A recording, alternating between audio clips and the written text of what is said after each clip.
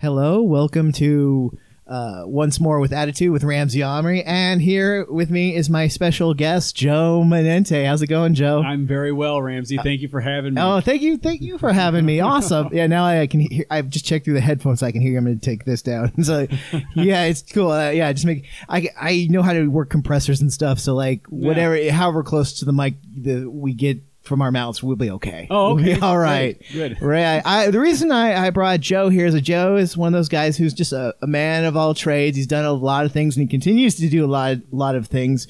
Right now, he is owner and operator of Joe's Movers. Yes. And yes, and the Fourth Wall Comedy Theater, which he technically sublets out of the space he has at Joe's Movers here in North Hollywood, California. Yes. So while he has a productive moving company, he hosts open mics and shows 7 nights a week. Yeah. $5 for 6 to 8 minutes. Check Comedy Bureau for info.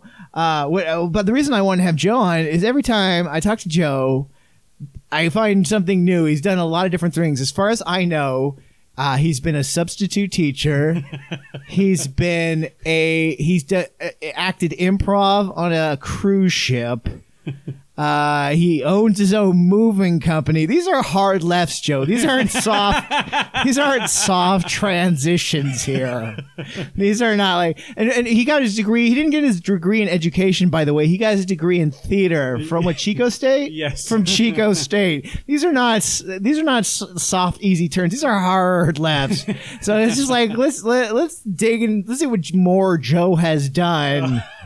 And what more would Joe be doing? So, are there any other jobs? Well, you were a caddy. You were a golf caddy right out of college. Yeah. You were a golf. I do have a good memory. You were a golf caddy out of college. Yes. So degree in theater. You went from golf caddy. From golf caddy, is that when you went into substitute teach? Oh, and he also, by the way, he's a comedian now. But he was in a heavy metal band and multiple bands of heavy metal and rock music. Most notably, the Glory Stompers. Right, the Glory Stompers. Yeah, Glory Stompers. Yeah, most recently and probably most notably in L.A. So yeah, exactly.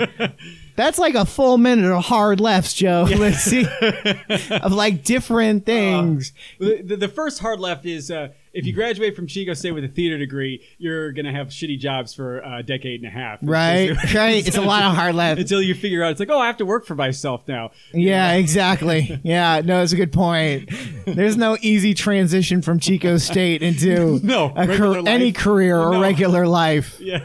Chico in general. No, that's true. I was very homesick when I graduated from Chico because the community there was so awesome. I just loved it so much. Really? Chico's an awesome community? Because Chico gets a lot of shit. It does get a lot of shit, and deservedly so. But that being said, it is one of the fucking greatest places of all time. I would say, yeah. Right on. What makes it great? What makes Chico great? Well, it's filled with people that were just, just smart enough to get into college, but too dumb to take it seriously. Right. So it's just like, we're going to plan an amazing party and not worry about the consequences. Right. It was a good time. It was a casual vibe. Yeah, it was. It's just filled with cool people. That's where it begins. And then, it's just, if you like to drink, I don't drink, I don't take drugs or anything. Wow. Never took one the whole time I was there. And I still had a great time just because, it's a party place. People are happy. Right. No one's going to judge you if it's a party. Yeah. Just don't judge anybody else. Yeah. It's a party. It's got it's a pedestrian culture in a nice city that looks like, with a lot of trees. Oh, cool. So you don't have to, you can get drunk and there's less consequences. You don't have to drive, and, the girls are drunk and they're, they don't have to drive. So, right. Drink more. And then, everyone's just looser. It's fun. Oh, it sounds like a lot of fun. Good for you. Yeah. I'd recommend it to anyone. Yeah, absolutely. See, there you go. That's the stuff you don't know. Yeah. Like you go to these fancy schools. Yeah, you could learn how to be a dentist, but do you know how to party? No, you don't. You're still as sad as you got left as when you got in. Exactly. Your homesickness was in fact long-term depression at all your future and present life choices. So true. Now, you went to UC... Santa Cruz. It's not true. I first went to community college for 2.5 years. I went to Moore Park Community College. And you survived. I did. It was tough. It was not easy. The toughest part about community college, actually, is first of all just not meeting people with similar goals or likes or stuff like that. You just got, it's just like you mean no goals? Pretty much, yeah. Just like, but then you get to the UC level and you're already 2 years in and everybody knows each other for the last two and a half years, and you are just on the outside looking in, and you're so there for such a short time, you barely make a blip in terms of any sort of existence there. So sure. So I basically just got my degree. Let's put it this way: I didn't get to take any like fancy, like the place UC colleges. They always have those pretentious courses like Jim Henson's Muppetry, and like, you know, how astrology affects technical theater, 3-credit course. And I didn't get to take any of those classes because I was so busy having to take the required classes to graduate. Right. Well, shit.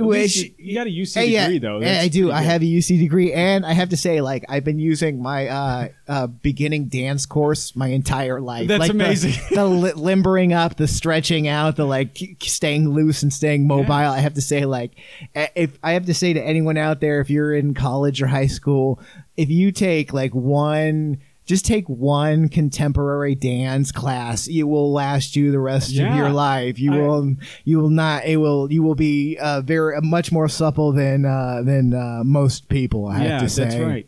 It's so true. It's important to me. I have a family with a lot of back history. My dad has 3 herniated discs. That's unfortunate. It is unfortunate, but you know, he's a tough guy.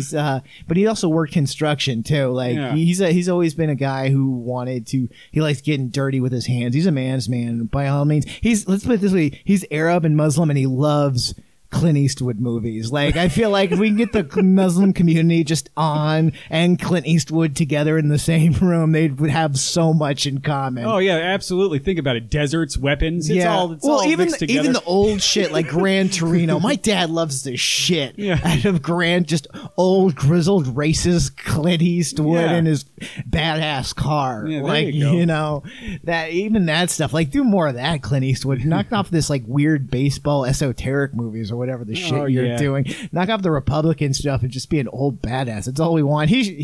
Stop. What? I could go on forever on this. I could see that. Yeah, right? Well, Ramsey, I would agree with you on the dance class because I took dance in college. I was not good at it.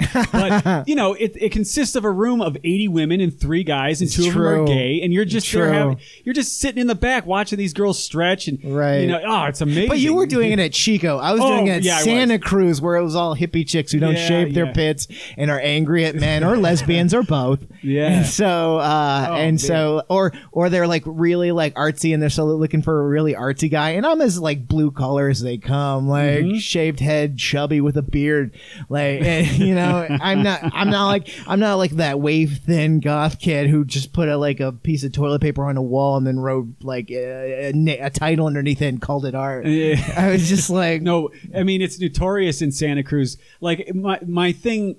Like they were telling us about colleges when I was in junior high and high school, and there's no grades there. There were no grades. Yeah, it's like one of those like very liberal schools. Yeah, there was no grades. You could you had to. That's not true. You had to request grades. I requested grades my first quarter. You and all the other like Asian girls that got like a 4.10 in high school. That's like, too true. And then I realized, fuck it, I'm getting a 3 degree. I'm not going anywhere in life. I could just give me the weird ass grades, where it's usually like satisfactory or unsatisfactory, and then like a paragraph long review. Like, you literally got a job review after every class, basically, where they just told you what they thought of your performance, and it was just like whatever. Very subjective. Yeah, very, very, very subjective.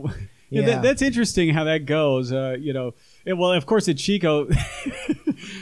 I went to a private high school, like college prep. Oh, that's right. And it was just getting me ready for like this like arduous, you know, program that I would have to go college preparatory high, you know, like at a Big Ten school or like Stanford or Berkeley or like, you know, Harvard. That's what Emerson comes to mind when those type of schools. And so I get dropped into Chico. It's my first experience with public education. And I'm like, this is fucking easy. Like, I thought I was an idiot for my whole life. I know. I don't blame you. Well, because they're prepping people for really Ivy League schools. Yeah. Like, did you get accepted to any other places and you didn't, or did you not get accepted to any other places? Or because like I have to say, I got into Santa Cruz Yeah, because it was good the for only. you. It was but it was the only place it would take me to. Like I got rejected everywhere else, so it was like, and I was a midstream transfer. I was a transfer in the winter as opposed to the fall. Sure. So I might have been able to go to even cooler places if I had gone for the fall. But I was like, get me the fuck out of Moore Park. Yeah. Get me the fuck out of Simi. Take me to the first cool college that takes it. Santa Cruz is great. It is great. I mean, if that's the only place you get accepted, that's not too bad. I got accepted to all the Chico State kind of schools and their equivalents. Right, got it. Like Understood. Fresno State. And Got it. Like, the more desirable state schools didn't even get into San Diego. Got it.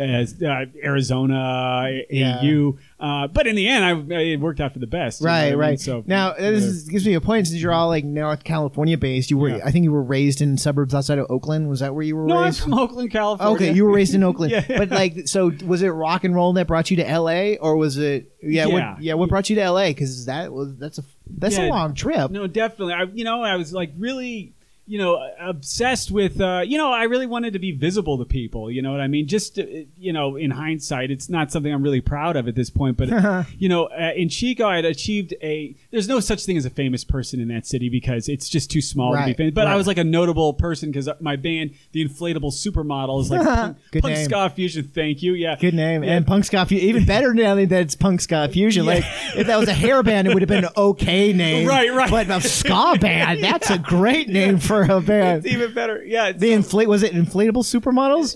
Yeah. Great ska band name. Yeah, definitely. Yeah. So, and we were like, that was real popular up there in that area, Chico, Redding, Red Bluff, so, we'd get write-ups in the paper on a weekly basis. Wow. And, it was fun. And I got used to like being, mentioned in the little rags that they have up there, and I was like, God, I would just love to keep this going. So I just figured, I'll move to LA, and that'll just over time I'll just join a band, and everybody will think it's I'm just as great as I am here. Wow. Yeah.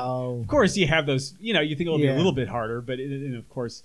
Here I am years later, and it's like never even come close to. Sure. Well, you've had notable successes. Your band, one of your bands. Excuse me, that was not cool. I'm glad I don't have. I fed Ramsey some eggs before we started this. They were good too. We had to get some protein going. Absolutely, with hot sauce too. I'm a big believer in hot sauce. You put that on all your soups, and you're a real man. Yeah, and you put that on your soups. But so you were part of this band, and. So you left the band and you moved to LA and you started a new band in LA. Yeah, the first band I started here. Well, I bounced around for a little bit. Yeah. I started a band, with. I played in a couple like failure to launch bands. Like for the first year and a half. Right. And then I'm just like, oh, fuck this bullshit. I got to get my own rehearsal space. So I did that. Oh wow. Just with no. I had a drummer at that point, and then I just kind of built it. I'm like, well, I had no place to audition people. They don't know if you're serious. If you have a space, it's just like, okay, all right, it's going to happen. That's commitment. Yeah, it is commitment. It is commitment. And they're not expensive, but they're not cheap either. Usually got like $100 a month probably or something like that. Oh, well, this was much more than that. This was because it was in Hollywood. Like, yeah. No, you're right. It probably I'm thinking about probably an hour or something like that. It's probably like $1,100. It was like almost like rent or something like that. Yeah, that's why bands would live there. No, that's true. I can't remember how much it was now, $400 or something like that. But anyways, I built my first band out of there was called the Atomic Playboy. Yeah. Horror. Now again, okay name, not good as Playboy, but yeah, okay. If it was for a ska band, again, it would have been good. Yeah, but because it was for like. We were terrible. We wrote the worst music of all time, but great show. A lot of energy, a lot of fun. Yeah. But the bunch of younger guys, I was like 25 at the time, and they were like 18. And I'm still friends with those guys. Oh, cool! Right on. Yeah. And so then, I don't know. Well, yeah, it is about making music and meeting people too. Yeah. And that whole scene was centered around the Cat Club when it still existed, the Key Club, the Viper Room. The Roxy to some degree, and we didn't, it was just that whole area. I didn't get to see the Cat Club before it closed. I did get to see the Key Club. Oh, but you weren't missing anything, Ramsey, I can promise you that. Right. It was one of those places that was kind of like L.A. rock history, kind of like hair metal history. I would say by like proxy or whatever. Just because it was right next door to the whiskey. Oh, really? But there was just nothing special about that place. Oh. Yeah. you know, their fucking business model was antiquated. You know what I mean? Really? They were like the taxi cab of venues. You know what I mean? Oh. You know, like how Uber has like shook up that whole industry. It's Right, like, right, yeah, right. we took away all the shit that sucks about being in a cab, and we just made it this. Right. You know what I mean? Like that's what that club was. It's like they had a bad stage, bad sound. They charged a cover. Their drinks were expensive. It's like, well, you guys didn't get this right on any level. Right. Like, you should just make it free and it'd still be open today. It's like that you know? comic that always thinks he's funny even when he bombs. Exactly. You know, he's just like, I got this. Yeah. We're on the Sunset Strip. I'm going to be great. This is going to be Yeah. great. And then all of a sudden, Yeah. you got nothing. No, totally. And that's where the seeds of bitterness started for me. You Oh, know, really? Well, you know, just you know, it's the same thing as comedy, Rams. You know, Yeah. like bringer shows. Yeah. and your soul starts to It's die. true. And you know you're just making this music, and you know after a while it's just like, God, this music sucks, and then Yeah. you break up, and Yeah. you know, and then eventually it just evolved around to the Glory Stompers, which was Right, which was, I think, his most notable band because they would open up for Steel Panther. Yeah, we opened for Steel Panther, Which I view as notable, and you should too. Yeah, oh, that's a great show. Have you seen it? I have not Yeah. seen it, but I'm impressed with. I have seen them online. I have been consistently impressed, and their guitarist does indeed shred. I've seen him in enough videos online. He does. Just watching him play, just been like, all right, that's pretty cool. That's pretty. Plus, they're notable. Like I'm like every comedian. I'm a pervert, and their YouTube videos would show chicks baring their breasts. On like on the when they play like Reddington, those big festivals in the UK. Yeah. Most of them are up. And they would just show like they would show on the jumbotron women flashing the band, and I'd be like, oh, this is great. And plus the music is pretty fun. No, it's fun music. The originals are good. Yeah. Asian Hooker. Yeah, Asian Hooker. Yeah, like something about fat Tiger chicks. Woods. Oh yeah, fat girls. Top notch, and their banter's funny. They're funny Yes. guys. They understand comedy. Like it's a good act, the whole thing. And then their renditions, their covers are fucking top notch. Oh, cool. In my opinion, I mean, Your opinion is solid. yeah, they're a tribute. I mean, Yeah. they look like a crossbeat. I mean, they're not one specific. They're not Kiss. They're not Motley Crue. Right. But they're not Van Halen. But they have elements of all those things. Right, And absolutely. then they play all that music. No, Bon Jovi, Van Halen. Absolutely. Yeah. They play a hair band to the tilt. Yeah, To I the mean, tilt. yeah, they've just completely they've got a little bit of everything from that era in it, and they do it all good. Like it's just top notch show. Yeah. So it was fun to open for them and stuff. But again, you come here with these big dreams, and you're opening for a band that makes fun of bands from fucking 30 years ago. You're just going, well, god damn, like this is it. Like, Yeah. Like this is as far as the scene goes, and it kind of isn't in a way. I never knew a band that got signed in a decade. You know what I mean? Wow. Yeah, no, I mean the industry is. Yeah, I mean as people know, I mean it's. Yeah, it's skewed younger and much less towards music. Well, yeah. It's one of my arguments I call about like the McDonald's argument. Like once you can sell people McDonald's, you can sell them anything. And like once they figure out that you can make music with younger people that's less intensive or enjoyable, even. Yeah. Like I feel like most music is made for like dance clubs. It's just loud and to drown out the boring conversation. Yeah, like, pretty much. Yeah, that's a good point, actually. Really. well, because I remember like I was in like one of those Hollywood club scenes for a hot minute, and with a lot of younger people, and I just remember like listening to the music. Like no one could. I was surprised if anyone was talking because like the music was so loud, and it was a typical pop garbage. And I get it. I understand now because if you make the music unlistenable, you try to have a conversation and drink, but you don't want to make it too good so that people don't talk and drink. Yeah, so right. it's this weird generic like back and forth that hey, breed stars and I wish them all the best, but at the same time, like I don't think I've heard a musical instrument you haven't heard one in a good long while, except for Adele's voice. Oh yeah, Adele's got a good voice. Yeah, I'm trying to think of what's out there. I mean, there's some K-Rock plays some bands. Oh sure, that's true. Mind. That's another nice thing. As much as technology might have like ruined music, it has made it more accessible to listen to just what you want to listen to. Totally. Because like now I just put my iPod pad or a pod or like my iPhone and to plug it into my car through a tape deck adapter and play all the music I want to play. And I haven't listened to radio in years. Yeah, you yeah. know? Oh, interesting. Yeah, the radios. I like the radio. I like podcasts. You know, I like the whole. I like radio personalities. I just the commercials are irritating. That's very true. Yeah. And and they're also like they're long and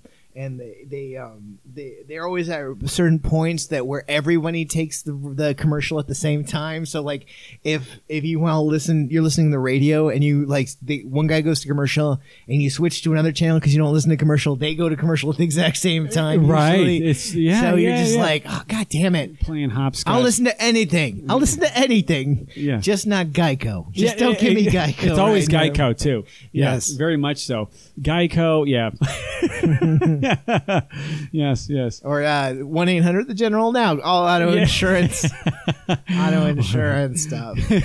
leads on there Ben. you go. There you go. And then that's not the only one. There's like your mattress is free. That's right. I don't know if that's Leeds or if that's that's on the Mattress King. Something like that. But You're killing me, Larry. Yeah. There's 3 or 4 mattress stores. Yeah. Yeah. Oh god damn it. And it's nice. It is to facilitate our sleeping populace. I think that's Ramsey. true. That's true. We do God need damn. mattresses. We do actually need the mattresses. What's interesting, that I think about it is, Go See Cal never did radio. He always kept it to the TV commercials. Oh, see Cal Worthington. Yeah, Oh, Cal yeah, Worthington. yeah. He always, for those of you who haven't, there was a very notable maybe used car salesman, definitely car salesman, who would do these very old school commercials. Cal Worthington, you can look up on YouTube. But they were very catchy, but they were never on radio. Like they never did radio stuff. They always kept it to television. Yeah. Yeah. Yes. So Ramsey Omri is from Southern California. Most of my life, I was born in Boston, but I cannot call myself a Bostonian. I was for kindergarten. I was in North Hollywood, and the rest of my life in Ventura County. So I'm definitely Southern California. Plus, I have the Southern California temperament. Like you're a laid back person. I am a laid back person. Also, like it's hard for me to get along with a lot of people because they come from different places and like. I guess they're just tougher places because like I literally like I remember going to certain comedy clubs and just introducing myself to people and them looking at me like I was crazy. Like I just say, how's it going? Isn't it cool we're here? And them just like get away, go. What are you doing? Yeah. And just because it's just a casual vibe of like.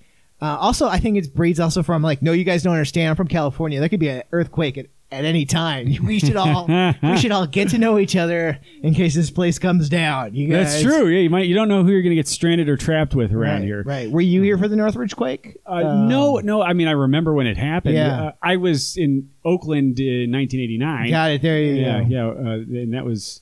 See, yeah, that was crazy. Yeah, those earthquakes are nuts. Yeah, they are scary as fuck. They are scary. Even the little ones where you're just lying in bed at like fucking 7:30 a.m. just thinking about trying to get up. Yeah, and then like your whole fucking house shakes. You're just like for like a couple seconds. Oh my god, it's not even threatening, but like. I got a shot of adrenaline like someone's trying to break into the house. Like it's scary. Yeah, because it's something you have no control over and you don't know how much it's going to affect you. Yeah. But I just remember like the Northridge quake, like the house shaking, like someone was bouncing a basketball and it was the house just like boom, boom, boom, boom.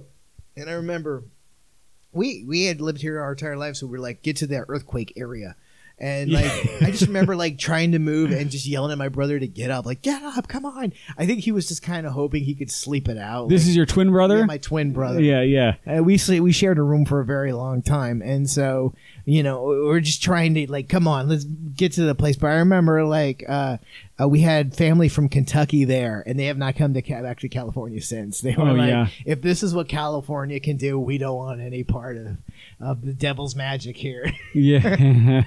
So okay, so you're in California, and was it a hard transition into comedy or a soft transition into comedy? Like, because I know you've done like I said, you've done improv on cruise ships. You did stand up. So was it a thing where you were like in bands and you were like I'm done and I'm going to start comedy, or was it a thing where you were like, I'm kind of bored and we're not really doing anything, I'm going to start doing blank? Right. Well, that's a good question, Rams. Yeah, it was never anything out of boredom. Yeah.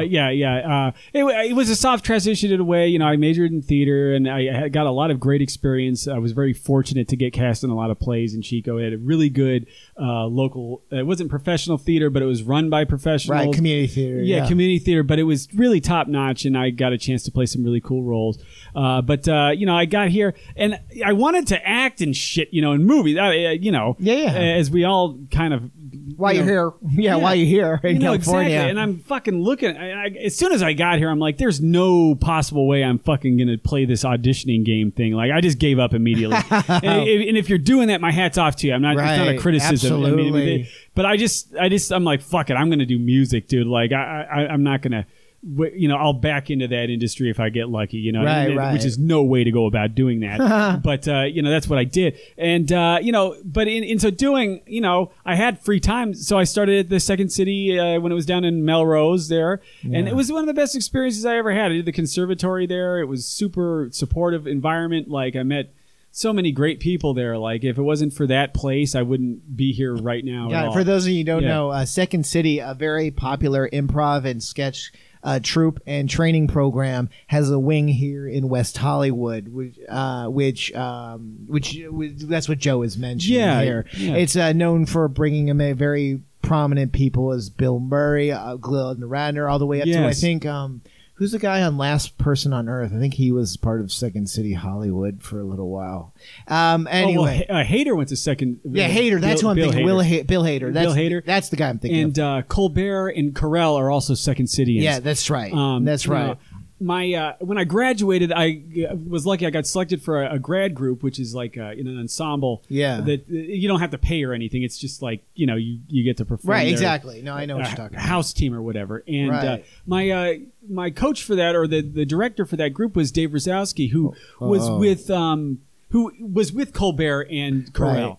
And he didn't get famous in that way. He's just known. Yeah, Dave Rosowski is a cult figure in the improv scene. I didn't know you knew him. I know everything about improv. I did for a decade. I didn't know that. Oh Ramsey. yeah. Well, because I never did well, we can get to that in another time, or we'll get to in this interview. But I just want to get to Dave Rosowski real quick. Dave Rosowski is a cult figure in improv who is most notable as a teacher and a performer. Improv is very notable for having gurus. It's a very system that breeds it and kind of almost fetishizes it in a little bit, in a way. And because mostly, since it's an ever-evolving art form, it's basically whoever comes up with the smartest ideas that can facilitate the best improv usually get noted. And Dave Rosowski is one of them. He's been teaching in LA, Chicago for decades, generations. He's a great performer. So you were saying Dave Rosowski was your coach for a year in this group called The Group, and it was good. It was really useful. He was going through some shit at the time. He was like getting in the middle of a divorce of some kind. That's also notable of a lot of improv. So a lot of turmoil, and so it was cool. And then I ended up leaving that group and going with Mike Ross and Amy Seeley and their group on a different night. It doesn't matter. Right. But my level 5 teacher at Second City was actually a guy by the name of Jay Leggett.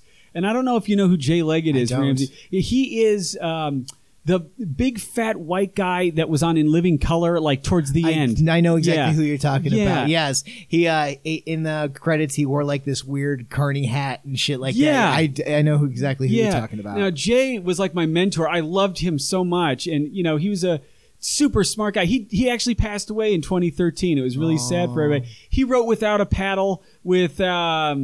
I don't know who, but it's the guy Zach Shepard and Seth Green. Zach Shepard's in it, Seth Green, and he's some other things, and he's been on TV shows since, but he was just a big influence and a cool guy. And anyway, so I was lucky to work with these people, and I auditioned for Boatco with Second City, and I got to be on a cruise ship doing improv. Essentially. I was going to say that's what it is basically, is that Second City has a lot of corporate I would say like functions, identities, or something. But one of the things they do is they provide entertainment for cruise ships.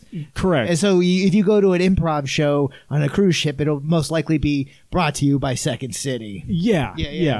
This is with Norwegian Cruise Line. So Cruise Line. I don't know if they still have a contract with them or not, but they did at the time. Right. And it was, it was hard. It was an easy job, but it was, you're living on a boat for like 6 months, which I didn't like because I even get seasick on a fucking cruise ship. I mean, I'm pretty sensitive to it, Aww. So it was rough, Like I caught GI immediately. Like it's just like, oh, this is nice. Right. I got I don't know, which is a bacterial thing. That didn't have anything to do with motion sickness. There's just weird things about cruise ship culture that you just wouldn't think of right away. You know what I mean? But So, but it was cool. I did that, and I came back, and then on the boat, we had one night where we had to do a variety show and do like kind of like a special talent. And I was just singing silly songs, essentially, and then that's how I got into stand up. It was just kind of like funny songs on the guitar, and I came back. I didn't improv again, and I felt like I just felt it's a good high point to leave on. I appreciate that, Ramsey. Yeah, that's a good high. I mean, we'd all like to leave on a high point, like getting on SNL. But right, sure, but I'll take that. But as you grow up, you're just like, wow, I got on a cruise ship with my improv. Exactly. That's pretty good. That's a pretty noticeable credit. So yeah. No, and it went all around. I mean, it was like I was lucky. Some of those are like booze cruises. This one was like it was very historical. It was like a Mediterranean cruise. That's right. Because you mentioned stories about Turkey and stuff like that. Yeah, we stopped in fucking Turkey and Greece and Italy and Rome and even North Africa. Went to Morocco and Egypt. That's a great tourist destination of the Mediterranean. Yeah, good for you. No, it was interesting. You know what I mean? I'm not a traveler, so right. Hence the GI. Yeah, exactly. I'm like pathetic. I'm one of the weak. I'd catch a disease and die like right away. Right. But no, you'd be like, you'd be one of the strongs. You could lift stuff up, and then all of a sudden your stomach would explode. That's the irony of it. You'd be like, he's fit. Send him out in the world. You take one drink of water and a kilo. Exactly. But that being said, they were like historic destinations. So consequently, it was filled with people that wanted to see all this shit before they died. Right. So it was old people. Right. Absolutely. And some of the shows were fucking brutal. You know what I mean? Right. Like, it was just like right. They didn't care. They're old. They can't hear what's going on. Right. And then every second trip was all Europeans, and some of them didn't understand English. Oh, absolutely. So you just be like trying to improv some shit, and they don't know what you're talking about. Can I get a suggestion for object? Oh, abudik. Yeah, no, exactly. For an object, abudik. Yeah. Well, a lot of Dutch. Yeah, exactly. Yeah. So it was. Can you just say something in Dutch, like a Foevendagen? Yeah. What guys? What do you think a Foevendagen is? We'll just work off that suggestion. So it was weird, but it was a cool experience. Right on. No, it sounds like a very cool experience. Did you get to see the sites like Egypt? Did you see the Sphinx or the pyramids? Yeah, and stuff like that? One of the good things about the Sphinx, if you don't know already, is that if you're looking right at it. You're right there, and it's out in the middle of the desert. Got it. Yeah. So it's like it's not like Hollywood Hills is just overshadowing it. It's just like Kansas and the Kansas plains, and then a fucking giant Sphinx right there. Giant Sphinx, and then you have the bigger pyramids in the back. But if you turn 180 degrees to the Sphinx, there is a Pizza Hut right there. I fucking promise you that it's there. There's a fucking Pizza Hut. I mean, it's our culture is so pervasive, right? It's just like it's everywhere. And you're just sitting there like, oh my God, what have we done? What have we done to this planet? Right. So, that's one funny thing about Egypt. Yeah, right. Nah, I didn't even think about it. Well, no one knows because no one's been. Maybe the Sphinx's riddle is a meat sausage pepperoni pizza. Talk about playing to your audience, though. It's right. Like, we know there's gonna be a bunch of fat Americans here. What would they like? Oh, sure. Well, let's get a fucking Pizza Hut, sure. Right? Or even Europeans or something like that, where they're like, oh, we don't get to have Pizza Hut because we're wherever in Europe, so we get to have the Sphinx and American Pizza Hut. Wow. We can have hummus anywhere. We're in Egypt. We're from somewhere near the African border, right? No, isn't it funny how our fucking they have those things like life after humans or whatever, and right? The pyramids would still be here for 10,000 years. and even like Mount Rushmore, but like our cities, they say to be reclaimed within like 500 years. You'd never even know they were there, like New York and stuff like that. But like those pyramids have endured, and then we've made our contribution to the Pizza Hut, right there. That's right. Which would definitely be decrepit and fall apart in 10,000 years. Right. So. I was gonna say, like, it's almost like it's a statement on how like humanity is like a virus decomposing itself. Like you get like it almost seems like if you close your eyes and open them like a Doctor Who movie where it just like the Pizza Hut just inches closer as you close your eyes and open them towards the Pizza Hut until it's like right into the middle of the Sphinx. It's like, go inside and see the riddle of the Sphinx, and the riddle of the Sphinx is, what would you like on your pizza? Yeah. Oh no! And how perfect is it at the Pizza Hut? It could have been McDonald's or a Subway. It's like, it's pretty funny, but like Pizza Hut, exactly. The only way it could be more perfect is if you could sign up for a book it. Or whatever that thing was when we were kids. Oh my God. So yeah. Wow. So and now for those of you who don't know, there was a long period. I don't know if you still do it. Do you still do guitar based comedy, or is it?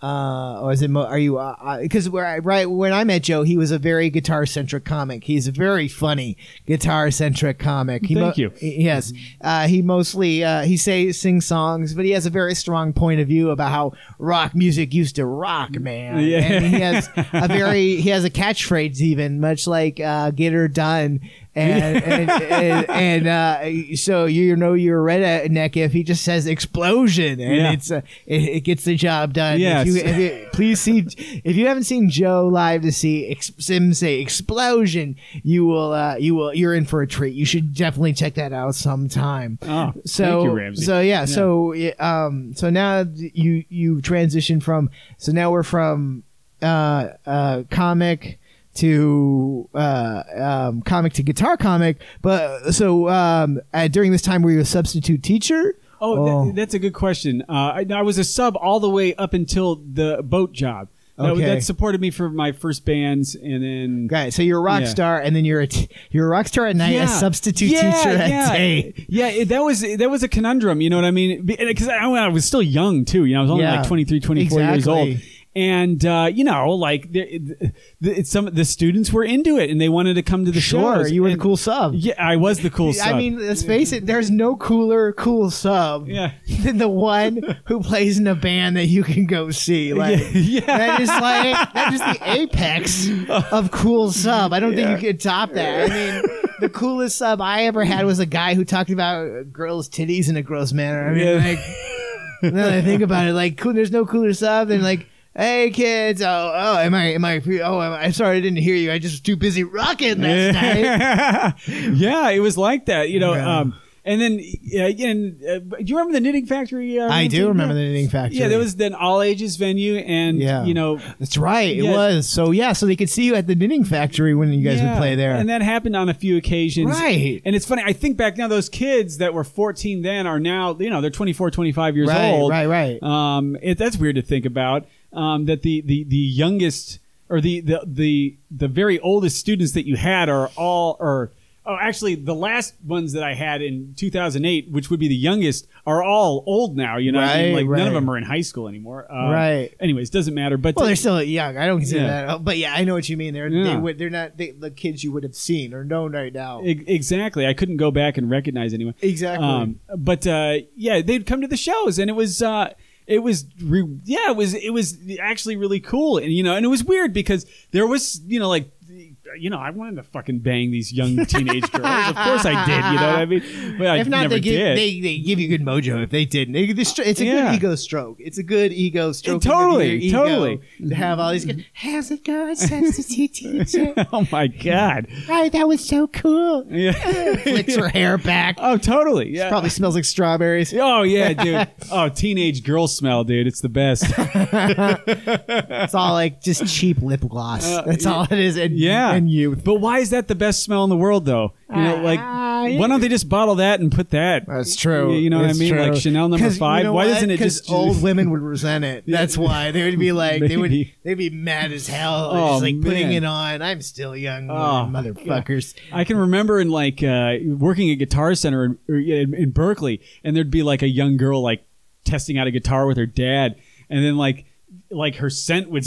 This is getting creepy. Yeah, but it's true. If it's but true, it'd be like, oh hey guys, the teenage girl smell over here. This is like horrible. God, this is just creepy. It's like would be creepier. I was only like fucking 20. I know. Would be creepier is if as soon as she left, like all the guys leaned down to sniff where she sat. Oh, like, well, it never got that far, as far as I know. Yeah, exactly. Well, no, but I'm a creep, so I just think those things. Oh my god, that's horrible. But so then you got back from the boat. You got back from the boat. Yeah. And so is that when you went into the moving company or? Oh, yeah. So I didn't, I collected unemployment. I got laid off from my job. Right. I got back right after the recession hit. Oh, wow. So there was no jobs, no budget. California was in it was a mess. Yes, it was. Yeah. 2008, 2009 time. Obama just got into office. Right. And, but that's typical in California. I mean, yeah. I lived here all my life. My dad has been out of work so many times. Yeah. So he works where he does manufacturing for electronics and computer boards and stuff like that. And multiple recessions, multiple layoffs. It's part of California. You just accept it when you're here. It's just like job stability is laughable even if you're not in the entertainment industry. Yeah, you hear that, Ohio? Stop fucking coming here, huh? Just stay home. Your band's not good enough. Stay home. Stay home. It's better off anyway. Yeah, it's true. Everybody keeps telling me that people are more attracted to my type out of state than in state. That's true. You're a Baltimore fucking yeah, Minneapolis supermodel. Not Minneapolis supermodel. Sure. So, but you're collecting unemployment. Collecting unemployment, and I started laboring as a mover, for cash. Yeah, right. And it's funny. I always like to bring this up. It's the little things. I remember I was going to go to the gym this one day, and I'm like, I meant to go on Craigslist and apply for a cash job, to make extra money. And I could have either been like, fuck it, I'm just going to go to the gym and not done it. But I did, and I fucking sent this guy an email, and I completely forgot about it as soon as I sent it. You know what I mean? Right. It was just it's just like I think I just promised myself I'd do it. Right. Just to feel good. Not that I thought anything was going to happen. Right. Well, the guy got back to me like right away, and he's like, "Well, when can you start?" And I'm like, tomorrow or whatever. So I go and start moving, and that one email changed like the direction of my whole fucking life. Absolutely. You know what I mean? Like absolutely. Yeah, and because I labored with him for a few months, and I'm like, I can do this. I'm just going to buy a truck. And so it started with one truck that you just bought? Yeah. Wow. Because I think you have like 2 trucks now? I have three box trucks and one pickup. 3 box trucks and 1 pickup. Yeah, there you go. Yeah. And it's a small fleet operation, but right. It's a me. business. That's a bigger business than guy. You're in a California, which is not easy to do. Your business has grown. Yeah. Thank you, Ramsey. Yeah. You really have to. Yeah. People don't even. The regulations. They just make it fucking hell for you to do anything. Right. No, absolutely. And it's been disillusioning in a lot of ways. And it's changed the way I view almost everything. You know what I mean? Just in terms of politics and everything. Sure. And it's like, God, this might be tangential, but like... that's what podcasts are for. Yeah. I guess you're right. But it's like, I was like pretty much just your typical liberal, like, in 2009, before I became a business owner, and this is, I say business owner, it's a very small business. Right. But... it's a dude with a truck. More or less, yeah. More or less. I could... After a while, I'd have been a Bernie supporter, hardcore, right. in 2009. I've been like, this is the guy. Right. Fucking what could go wrong? Let this go. But as I've done this, you start to realize that, like, these corporations, and I hate to feel like sympathize with them, but the unions and the people are just as much to blame for jobs leaving as the corporations are. They're not doing that just to be mean, but there's a gigantic level of security that the American worker has become accustomed to. Right. And they have major amounts of entitlements, which makes the cost of employment incredibly high. Right. Because the average person on the street thinks that what they get paid is what it costs to employ them. Right. But that's not the case. No, not at all. There's workers' comp and there's payroll tax. Right. Exactly. So if you make fucking, $20 or $10 an hour, just to make the math easy. Right. There's a 20% payroll tax. Right. So that's 20 cents for every dollar that you make. That's what it costs your employer. Plus the comp. And in my industry, that's fucking 44% of every dollar. Because they base your comp rate on payroll. That's right. It's not based on anything else. When he says comp, he means workers' compensation insurance. Correct. Yeah. So you're going, holy fucking crap. Like, and the reason that you have it is because workers should be entitled to unemployment benefits and protection on the job. But then you throw, and so I'm able to get by, but you throw a union on top of that, and the people also want like healthcare benefits. Right. And it's just like, fuck me, man. Well, that's a lot of security to provide for somebody. And they're going, we can't, this is costing us tons of money. We're going to go to China if we can, right. Or we're going to go to Mexico. And it's just like people are unwilling to compromise all these benefits that they want. Right. But, you're going to lose your job. Right. You're going to kill the goose that laid the golden egg. And that happened. Now, are corporations greedy? Absolutely. Yeah. But at the same time, people are greedy too. You know right, what I mean? Absolutely. There's a lot of gray area. Like you say, like, we'll take workers' compensation insurance. This is a fun way place to take two comedians, but we'll take work. I worked in businesses, so we'll take workers' compensation insurance, and we'll show you how it can be a little gray area. Like the state requires workers' compensation insurance. And so that's a cost Joe has to take on for the average worker. But at the same time, those workers' compensation insurance places are owned by insurance companies. Well, they're owned by financial institutions. By banks. Yeah, by banks. And then we get into the whole conconspiracy hole. But exactly. that's how the world's run by banks. It just trickles right down. So exactly. So there's a lot of gray area. There's also both. I've had both great and terrible experiences with unions. There are good unions and there are bad unions. Right. When I was working at Rite Aid, the union there was pretty lock, stock, and barrel, looking out for their workers. At the same time, I had a friend of a family who was involved with a union strike of a nurses union strike, and it was ugly. Like it was both sides were like a little bit like kids, you know what I'm saying? Sure. No, it's not. That's right. Not to throw a wet blanket over that issue. There are good unions, and there's some employers that are better than others. Obviously, right. But I can, but the point is that Joe was making was among many of them was the fact that like there's just hidden costs that go into the modern worker that the companies absorb that most people don't notice because it's not on their paycheck. I mean, payroll tax and workers' comp aren't they, since they're not part of the work, since they're not deducted from the worker's paycheck. There's stuff you don't see that happen. Yeah. Absolutely. No, I worked in an accounting office for a very long time. Yeah, I can tell. We could talk about a lot of different things. We can talk about pussy. We can talk about taxes. Whatever you want. Hey, we're doing the hard lefts here. That's right. No, it's funny.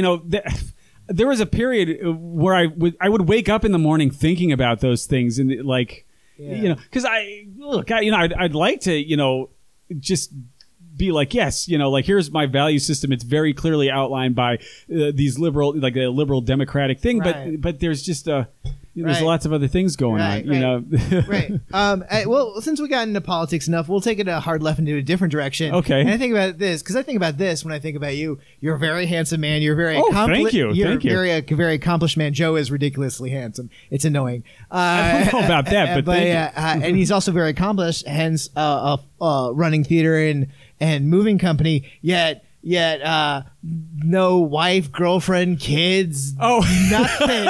Joe is because we didn't want to do this at the fourth wall. We're literally in an apartment with one couch, a couple of lights, and nothing. It's blank. It's obviously this place hasn't had a woman's touch on his apartment, or maybe even Joe in a little while. Yeah. I mean, of course, like you are the reins on that. I don't want to pry in too much, but I always wondered, that's a great question. Like, what? You're just like, is it lack of opportunity? Is it lack of interest? Is it just like you just didn't find the right person, or just as it pertains to women? Yeah. I am not interested in women. I'm just not. Kind of like in an asexual way, or no. I like to fuck and all that stuff. But I jack off. I watch porn. I do all that stuff. But no. As far as where I want to be with my life and my goals, there is no room. There is no room in my mind there's no room to deal with any kind of bullshit. Right, exactly. I'm not opposed to the idea of women, but I've met very few, and I'm gonna that are that gotcha or no that are that you got well, that are financially, emotionally, and just more or less financially and emotionally stable. You know what I mean? Got it. Yeah. Right. I have a bad attitude as it pertains to women. I don't want to. There was a point in my life where I really wanted to try to hook up with as many people as possible in my 20s and stuff like that. And then I saw how horrible and fucking destructive that can be, and it gave me a lot of anxiety on top of it. Right. And at the end of the day, I would prefer to be alone. Got it. Yeah. Understood. Yeah. No, absolutely. You prefer the freedom. I mean, the freedom. Yeah. Because I understand that. Yeah. Because I get lonely sometimes. Understood. That's the price you pay. No, that's absolutely. But you get to make your own choice, make the own choices. Yeah. Yeah. Any way you choose. It's just always something I always wondered too. Like. Yeah. Oh well, I appreciate that, Ramsey, and I don't know. I appreciate you saying that I'm handsome and all those things, but I don't. I'm not. I have probably. I don't date any more than you do. I promise you that. I don't know. Are you dating right now? I don't. I try and then I stop, and because it's just. I have no interest. I've been either. stood up way too many times. Join the club. Join the club. Honestly, I know you might not believe that. Right. Just because I'm considered more physically fit or whatever. Exactly. But, and accomplished. Well, we both have degrees, but the scene here is also tough. Because it's all predicated on. Being the top of the top, you know what I mean? True. And you're with a bunch of dream chasers. They're not going to, what makes you think they're going to settle for their mate selection? A good looking woman, if she has options, why would she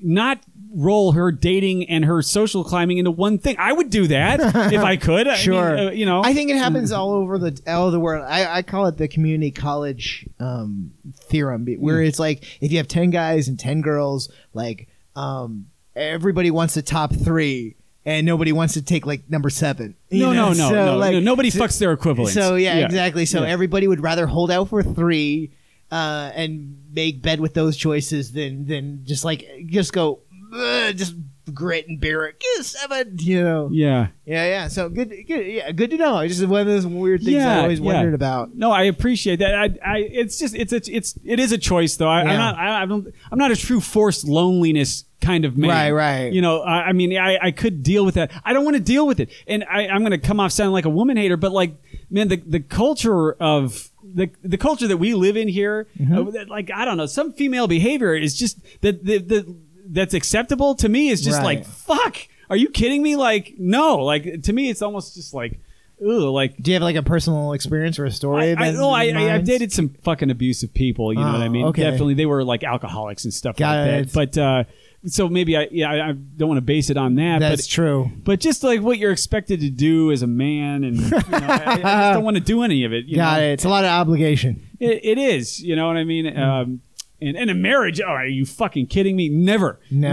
Well, not unless they change the fucking laws. You know what I mean? Good point. Yeah, good point. Yeah. She would get half of a moving business where she probably hadn't moved a box in her life. Well, I think it's a 50-50 from when you first get married. That's right. That's very true. Right. So, Right. but hypothetically, if you got married, right? So you're looking at. So I look at mate selection. It's well, what are you bringing to the table? Right. If you want to have equal rights and everything, right. It's not like I want to get in a fist fight with you. Right. It's that kind of thing. It's just kind of I can't. I don't want to date you if you have fucking student debt. I don't want to take that into my life. I don't care how fucking hot you are. You know what I mean? It's not worth it. Especially if it's a theater arts degree. You know where that's coming from. Yeah. And then they're asking for the world. They have all these fucking requirements, and it's just well, what do you? Right. No. That's a very annoying thing you will see. I don't know. I know women get a lot of dick pics, and that's annoying. Oh, I'm sure it's horrible. But for guys, what's annoying to us that we see a lot of women with a lot of demands and not a lot to say what she has to offer. Yeah. You'll have a lot of women that take me out and treat me like a princess, And it's like, well, the fairy tale is what? Like, what do you got? You know what I'm saying? Yeah. A princess has a kingdom that you marry into. Right. That's a good point, right? What is your kingdom that I'm marrying into, you princess, you royal highness? Yeah, right? yeah. Your tits, that's the kingdom? Great. Yeah. I can get that through porn. So I guess maybe that's, that. So, well, yeah, as irritating as women are sublimated into objects, there are sometimes for guys, guys are sublimated into kind of a convenience tool, like make my dreams like a magic wand. Well, no, perfect, Ramsey. That's what let me articulate my point. I don't want to be a utility in somebody's life. Right. And that's what it becomes. You know what I mean? As a man, you become a utility in a woman's life. It doesn't matter. Even if she's a really good person. Right. My mom, your mom, everyone's mom nags. They want you to do things. Yeah. They want your dad to do stuff. Right. You know, as soon as I fucking walk in the door, and my mom is a super nice, considerate person, but after a few days, she, wants me to do stuff. And I don't want to do it. You know? I understand. No, it's very true. No, it's very true. And but that's the way of our evolution. Yes. And we objectify women. That's the trade-off. Yes. They use us as utilities, and we objectify them. So. Yeah. I get it, you know what I mean? Yeah. And no, I just can't be having that shit. It's true. Yeah. It's true. And sometimes it's just like there's just not there's something to be said for luck, and sometimes just like luck just doesn't smack you in that way in a certain place. Yeah, yeah. I think a lot of people overthink their singleness, and I think it's just like it's just like the fight, whatever magic, whatever world was out there just didn't give you what it wanted. I mean. I always think of like stuff like that, like a spider caught in a drain or a bird out in the wire. It's just like fuck it, that spider doesn't want to be in the drain or the bird doesn't be on the wire. Fucking, shitty things happen to everything, So you're just like, meh. Spider will crawl out of the drain if it's smart, and the bird will get the fuck move on, get some worms if it's smart, and you take it from there, You do. Yeah. You do. And on a side note, I love my place as it is. I do. I love Joe's place too. I love having nothing. It's so you would think uncluttered. a man cave would be like tons of TVs and stuff, but Joe's place is literally just a couch that looks out to his patio where there's like a sofa and there's like nothing else. There's like it's bare. It's literally bare of everything, and it's strangely zen and relaxing to have. Thanks, Ramsey. Yeah, no problem. I have to admire that. And I have to also admire the ability to stay clean enough, because I have a family of clutterers. I'm a clutterer. To not have this place covered in like piles of newspapers and garbage and shit like that. Because I know I have family and myself. I'm like that. If I have this much space, well, then I have to cover it in crap. I have to cover every inch of it in crap. Yeah. So it's bare, but it's also clean. Like he's kept it clean, which is also impressive by anybody's standards. That he has not become a hoarder of his own self, so to speak. Yeah. Thanks, Ramsey. Yeah, no problem. Yeah. No, I like a nice, the less stuff, the better, Obviously. When I was interviewing roommates for this place like a couple of years ago, and, like a girl came in and she automatically was like, oh, well, I have the furniture we could put, and she started like decorating, and I immediately, I'm like, cross her off the list. I'm like, I don't want anything in here. Oh my God. Right. She's a perfectly nice person. Sure. You know what I mean? Wrong I'm vibe. weird, Yeah, I get it. No, wrong vibe. Yeah.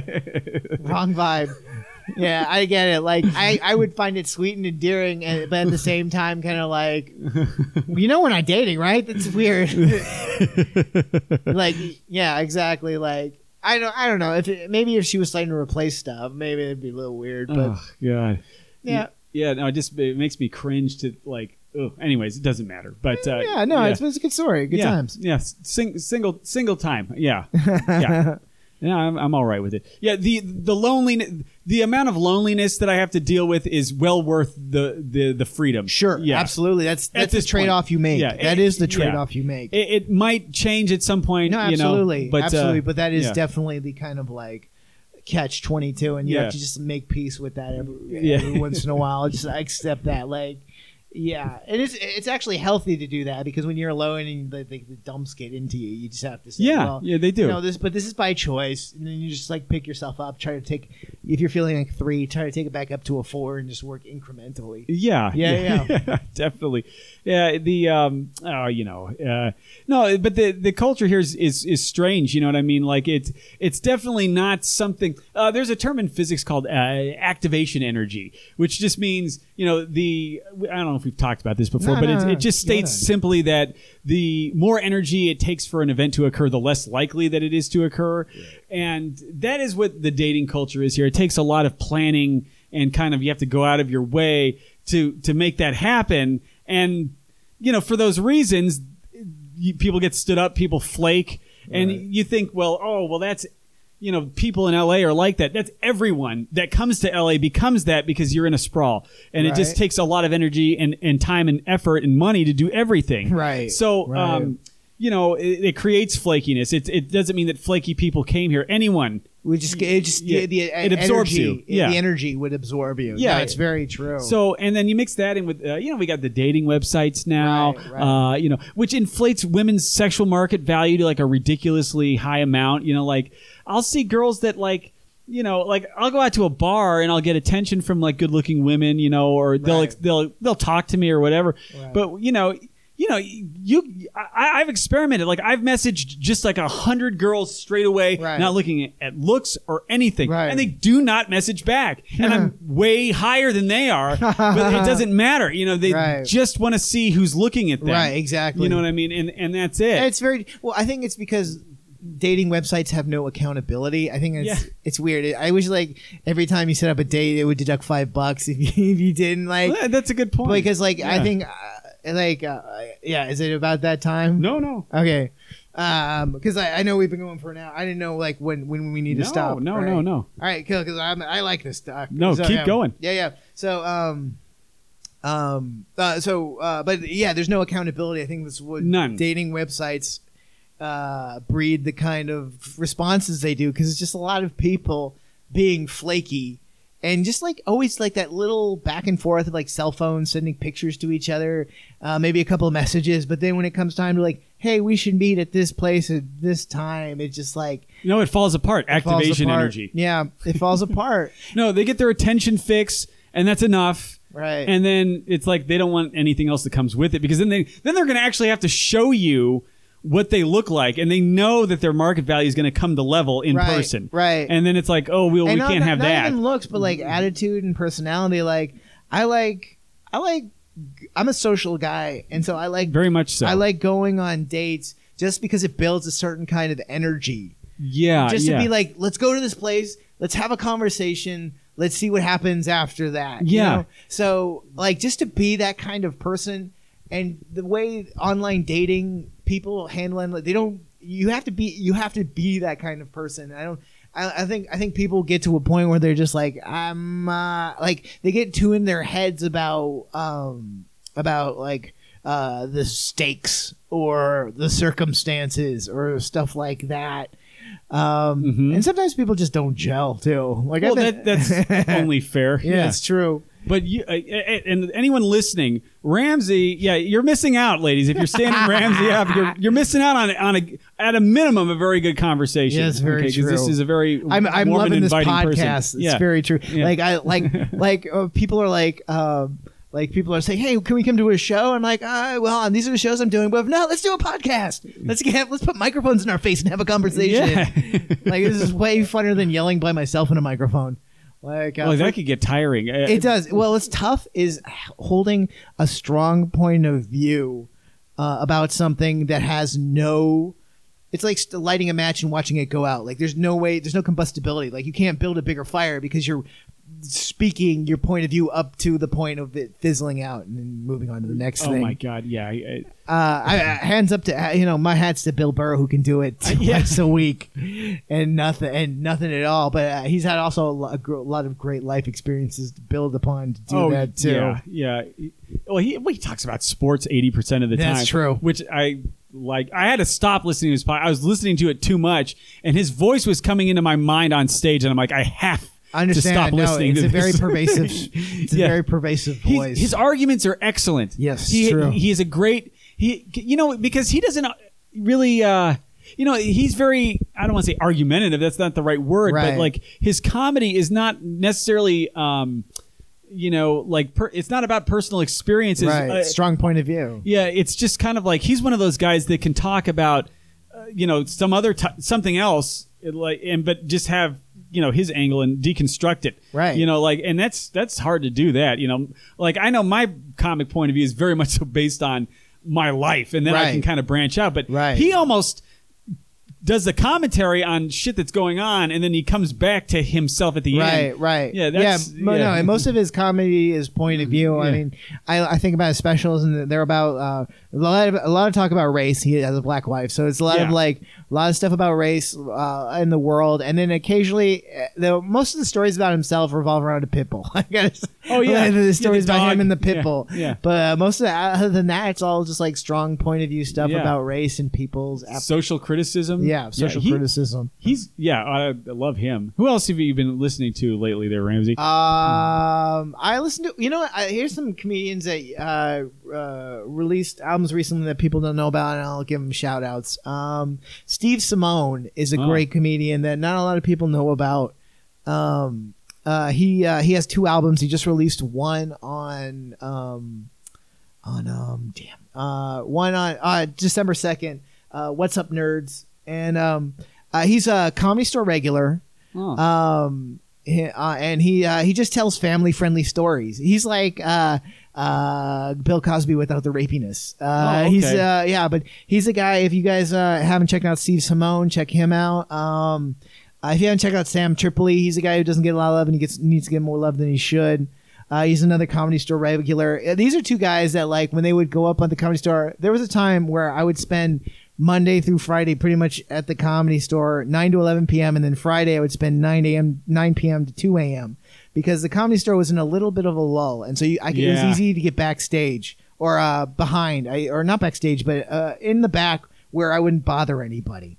And so I would watch all these comedians at the Comedy Store, and so there's a lot of funny people at the Comedy Store.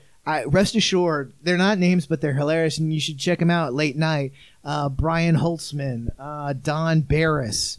Wow, you got a good list. Eleanor Kerrigan. It was a lot of fun. Like I'm sad it hadn't. What happened is the Comedy Store, when Louis C.K. there's definitely a hard before and after between when Louis C.K. released Live at the Comedy Store. Once he released that, people started coming to the Comedy Store in droves, and it was hard to get around. And other things that have happened that have probably facilitated that is also there's been a shooting there, so there's a lot more security. Oh, I forgot about that. Yeah, so it's a little bit more locked down than it used to be, and also I was just this weird big guy in the back watching comedy, so I didn't exactly vibe. I didn't exactly network, as they say.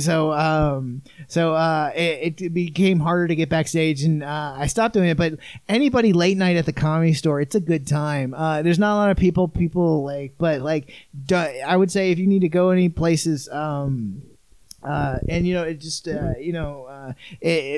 original room goes from 9 p.m. to 2 a.m. and any time they're going is good. I mean, like I said, Brian Holtzman's my favorite closing. He would just tell these weird, vulgar stories. Oh yeah, PJ Stansberry. Yeah, if you see Brian Holtzman or PJ Stansberry closing it out, if you're a night owl, go check those guys out. All they do is just tell weird, vulgar stories. There you go. That's all they do. That's fun. Don Barris is also. He goes on at 1. And he goes for a full hour, and it's just him being a filthy, filthy animal. It's great. It's great. He'll walk into the audience. It's very unsettling. It's very cool. There you go. Anybody who's made it to a professional level, pretty much, you're getting your money's worth. In ways you wouldn't even know. I'm a great fan of Alonzo Bowden. He won one of the years of Last Comic Standing, and he's a great joke writer. He does a lot of social criticism. He's a giant black man, so you almost got to see it coming. But what you don't know is, when I would see him, he would do great crowd work. I totally didn't see that coming. Yeah. Another guy certain people like adapt. The comedians adapt, and it's cool to watch. Like Adam Hunter. Adam Hunter is a one-liner comic, but he also to like balance it out so people don't get bored. He does great crowd work. So I think I'm also always in a little love with crowd work because I mostly do open mics, and crowd work you don't get to do unless the audience lets you do it. That's just the way it is. That's true. If you try to force crowd work on a crowd, they get angry. They just get mad and resentful, like you're trying to manipulate them. You just have to let the audience tell you what's funny, and then you get to say it out loud, and it's always a gift. But yeah, that's pretty much if you're looking for stuff. Yeah, good for you, Ramsey. Steve Simone, Sam Tripoli. Like I'm always studying. I do study comic. I'm a bit of a nerd about it. I love comedy. I love sketch. It broke my heart when I came to LA. I thought I was going to have all these great conversations about comedy with comedians all the time. And most comedians are like most wannabe celebrities. They just want to talk about themselves. And you're just like, son of a bitch. Ramsey, where did you study improv? I studied improv at a lot of different places. I studied improv. I'll do the full history.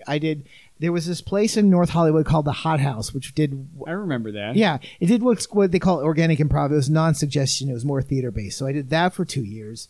And then there was a place called Bang Improv Theater on Fairfax, and over a little past Melrose. And I did that place for 2 years. Actually, when me and a group won the IO West... Herald competition. We're going to pause for a second while Joe takes a phone call. We'll be right back. Yeah, we had a lady ask about the Fourth Wall Theater. So, yes. So like I said, I did Bang for 2 years. I was with a group that actually won the Herald competition at IO West for their improv festival. And then I finished improv and sketch programs at Acme Comedy Theater and nice. UCB. And I got as far as writing with the Groundlings.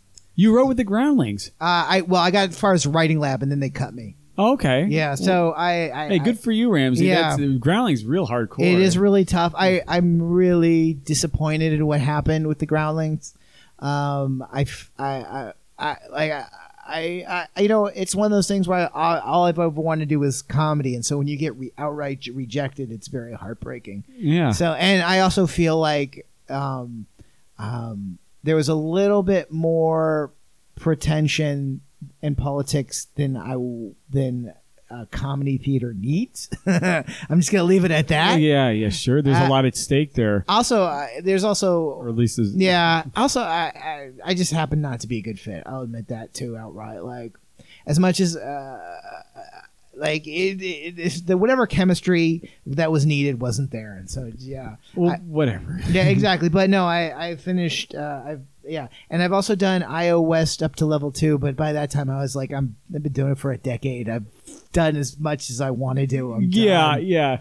No, definitely. No, fuck. There is a lot of money. It's typically $350 to $500. Too much for improv, depending on where you're going.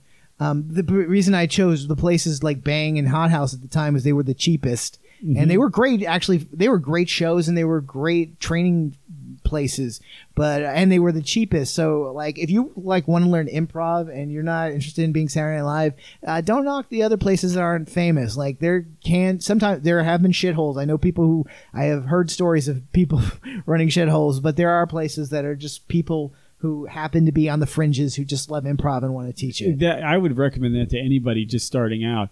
You know what I mean? Yeah, unless you want to do that. If you want to be on a Herald team and do the Herald, then there's no reason to spend extra money at IO unless you. I don't think that Second City, even when I was there 10 years ago, was letting basically anyone graduate. They need to make money, right? And it was not prestigious in any way. Groundlings is. I mean, that play. If you can get somewhere in the Groundlings, you might actually be able to get ahead. Right. That is actually saying something. And then as far as UCB, again, that's like a cult practically now. And then it's just expensive. That's the thing. It's not worth the money.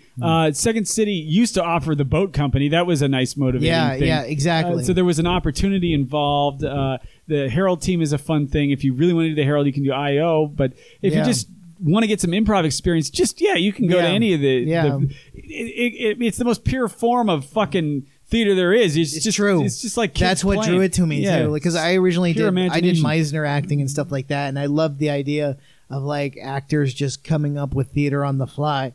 And there you go, theater on the fly. That's your improv group. Yeah, that's right. That's your improv school. The only thing is, like, I don't know. I just have LA is not a very blue collary vibey thing, and I have a very blue collary vibey thing, and so it was hard for me to get anywhere because everybody's trying to put on like this alpha persona so that like to draw attention so that they can get somewhere with their career, and more power to them. But like I'm more plain spoken than that. Just what can you do, you know? But yeah, I did it for over a decade, and I always feel like no matter how long you do improv, you just remember your best show and your worst show, and that's true. I don't remember one thing, and that's about it. That's about it, because it's all disposable theater. Like it is disposable. You just make it all night after night after night. You just remember you don't even really remember your worst unless something weird happens. You just remember you remember the shows other people remember when they come up to you like, I remember you when you did that one time where you did that one thing, and I was like, yeah, that was a really great show. Yeah, it's really weird.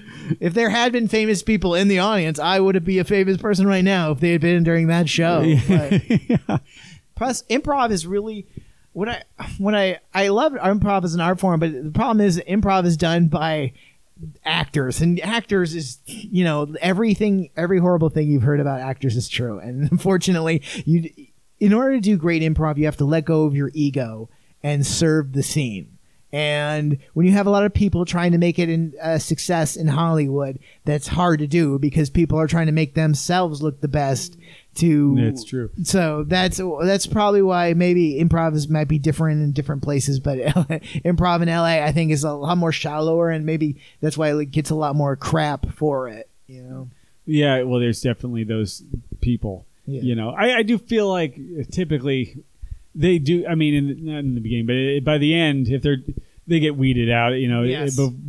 But not all of them. There's typically when fame doesn't happen, that's when they get weeded out. Yeah. When they know that it's just not going to happen, that's when you meet the people who are the diehards who are just like, let's do this. Yeah. Joe also at the Fourth Wall has a improv jam last Saturday of every month, hosted by Amy Seeley. Yes. Yeah. Exactly. So it's a great jam. It's a long-standing tradition in Los Angeles, actually. Yeah. And so the fact that Fourth Wall has it is a boon. And if you are into improv and you are in the LA area, come on down. It's a good time. Yeah. So good, but the improvisers put a hole through his wall. Oh my God! Yeah, no, it gets real free. Very supportive for that show. Amy's like very, take care of you. All what you would want an improv jam to be. Yeah. Definitely short form games, Yeah, exactly. Times. It's a good time. It's a good time. Yeah. Oh my God. Oh shit. So are you gonna mic tonight or what? Oh, totally. Okay. Yeah, good. totally. Yeah, I definitely have better material. I have material I want to go over, and you can't stop me from miking. No, I know. Yeah, this man is if you guys don't know, Ramsey Omri is about as dedicated as it gets in terms of working on his. Every aspect actually of stand-up. That's very true. Yeah. Yes. Yeah. No, absolutely. Yeah, I do. In fact, this probably won't go well. We'll say anyway. I have a show Monday at. Let's see, what time is it? Well, we can go for a little. Where's your show? Monday at Schoonerville in DeSoto Avenue in Canoga Park. Where is that? 8:30. Schoonerville. Yeah, Schooner. It's at Schoonerville. You could check my Facebook. I'll probably post on Twitter, but it's the show's called Double Dip Comedy. If you look up Double Dip Comedy on Facebook. Okay. Who hosts that?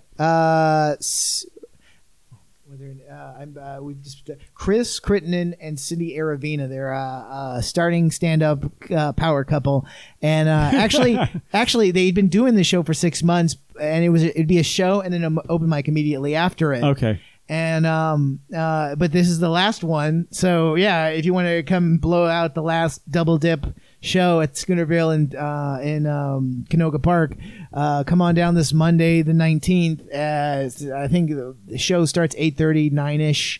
With the football season, yes, because like every bar show, it has to wait till Monday Night Football's over. Oh, that's a good point. Yeah, and then the show starts. So yeah, that, and also Also, I'll be putting a show on at the Forest Wild Comedy Theater. Yes. Cake Farts. That's amazing Cake name. Farts. It is a great name. It is because you know what, like it's a super non-serious vibe. I want, and plus if I always want to encourage comedians like to say their thing. And if your thing is cake farts, fuck it, man. Talk about fucking cake farts. Yeah. If you can make cake farts funny, then fucking do it. There you go. Don't hold back. Be you on stage. Fucking, that's what people want to see. Fucking no! Don't show us how clever you are. Show us how honest you are, man. There you go. If your thing is cake farts, fucking talk about that on stage. Don't hold back. The name says it all, Ramsey. Right? Yeah, beautiful. It's true. It's true. Oh yeah. So well, it sounds like we're kind of wrapping up organically. So I guess so. Yeah. So like it's the way it is. You can find more about Joe. Where would you like people to find more about you at? Oh, you just come to the Fourth Wall. Just come to the Fourth Wall. Page on Facebook. You can search that, and you can find me on there if you're Sure. a comedian or whatever. Sure. There's also another page, The Living Room Show, which is happening on Friday. That's right. A show in this very sparsely furnished living room. It's very true. And then come on out to Residuals. Ramsey's done all these shows. Yes, true. We do Residuals over last Wednesday of every month. Sure. In Studio City. You can subscribe to people's Facebook. So if you just subscribe to Joe Manente. Yeah. And if it gives you crap, just send him a message. Say you heard this podcast and you want to subscribe to keep up there on you shows. Go. There you go. I'm sure he'll let you do it. I know I will if you say something to that effect. You can. It's my information's on my name, RAMSEYOMERY. Follow me on Twitter and Instagram is probably the best way to do it. And I look forward to the next podcast we have with whoever. I'm kind of doing this on the fly because I like the organicness of it. I don't have a studio, so I go out to the people at their homes and do this, and it's a lot of fun. But at the same time, it's scheduling and work. So we'll see when the next one happens.